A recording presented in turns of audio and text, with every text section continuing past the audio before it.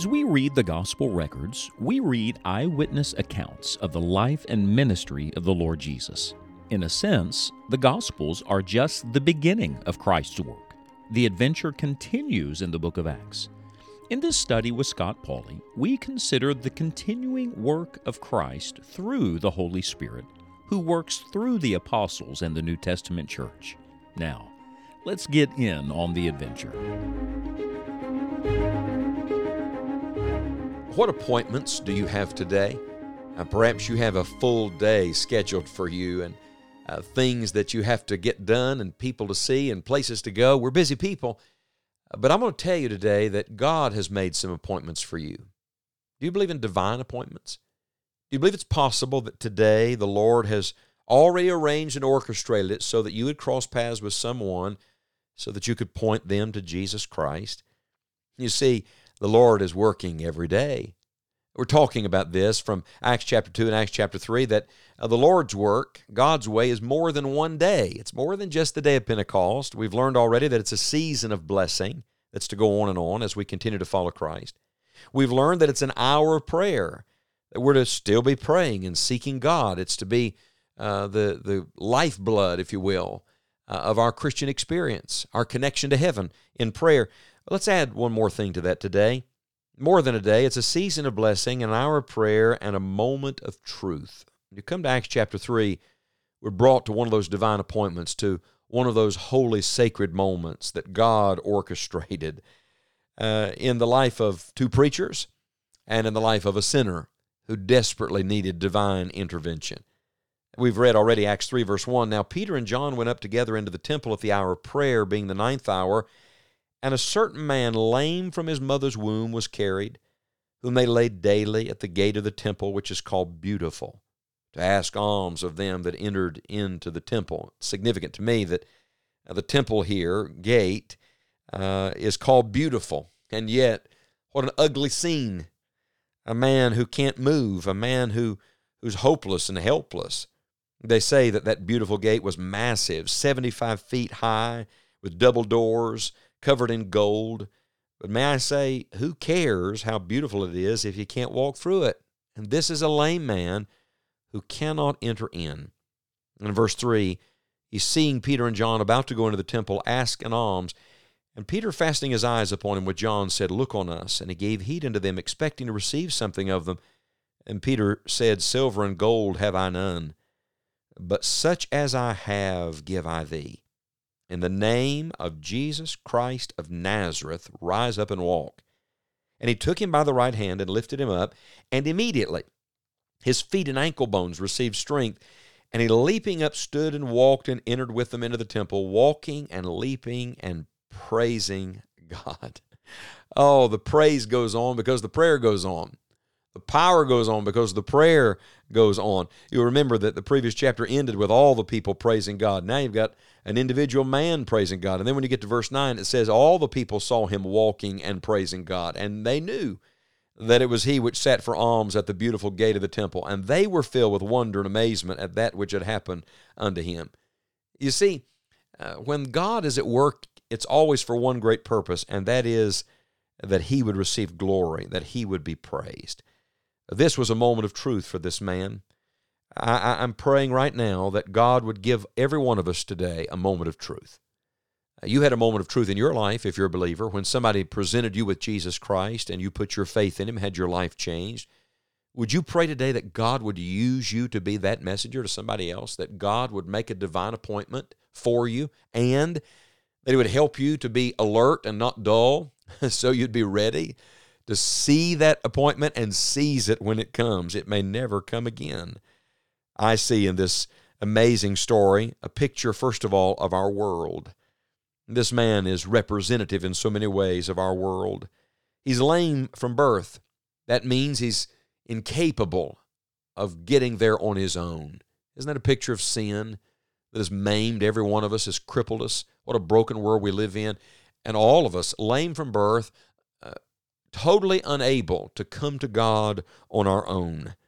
And then not only lame from birth, but living as a beggar, needy and hungry, just trying to survive. Sir, could you spare some change? Could you just give me a little something to buy some bread today? All sinners live as such beggars when the Father has so much bounty, so much sufficiency at the Father's house. Don't miss what God has for you. And then, this man is not only lame from birth and living as a beggar, but he's looking to believers for something. I want to tell you that this lost world is watching today those of us who say we know Christ, wondering if what we have is real, wondering if there's any legitimacy to the Christ we say we profess to know. This is our world. They're looking for something. Sometimes they don't even know what they're looking for. Sometimes they're even mocking the very thing they're actually missing. But understand that crippled sinners, that broken men, women, and young people need our Christ.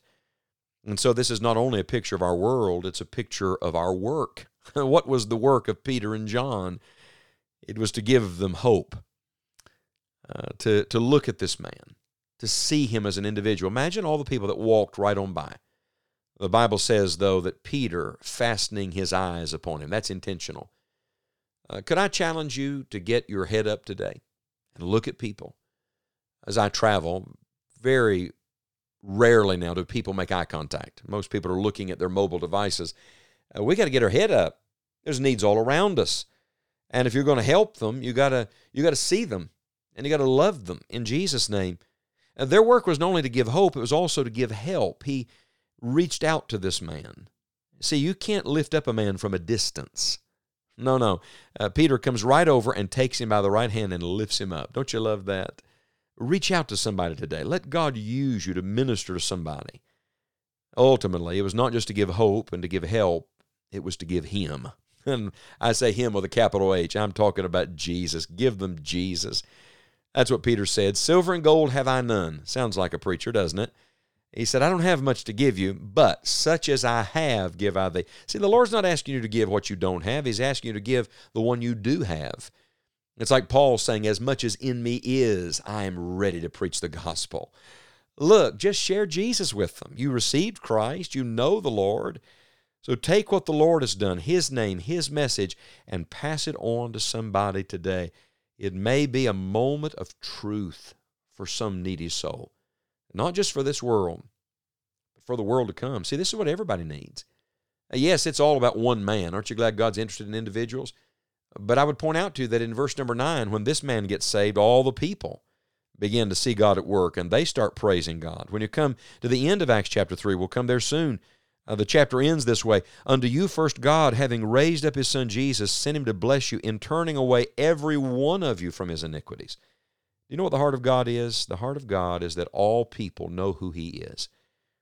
That every person individually would believe on Christ and have their life radically changed. And friend, that's more than one day. This man didn't get saved on the day of Pentecost. He got saved on one of the days after the day of Pentecost.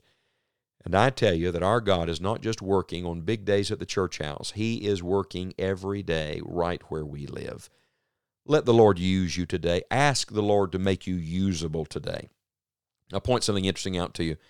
The next chapter, Acts chapter 4 and verse number 4, 5,000 people get saved. We'll come there in our study very soon, but this is interesting to me. Everybody wants to talk about the day of Pentecost and 3,000 people getting saved. Well, the next chapter, 2 chapters later, 5,000 people get saved. See, it's more than one day, it's every day. Did it ever dawn on us that maybe what God has done could pale in comparison to what God wants to do?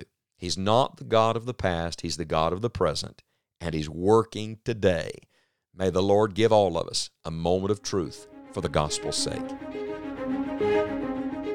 The same is true today as it was then. The Lord is at work in this world through His Holy Spirit, drawing people to Himself. What a privilege as God's children to be a part of what God is doing in this world today. If you'll visit enjoyingthejourney.org, you will find many resources that will equip you as you walk with the Lord. You will find previous podcast series and episodes, full-length Bible messages, and a topical search engine that will aid you in studying Bible subjects. If this podcast is a blessing to you, we hope you will share it with a friend. Be sure to join us on the next episode of this continuing adventure through the book of Acts.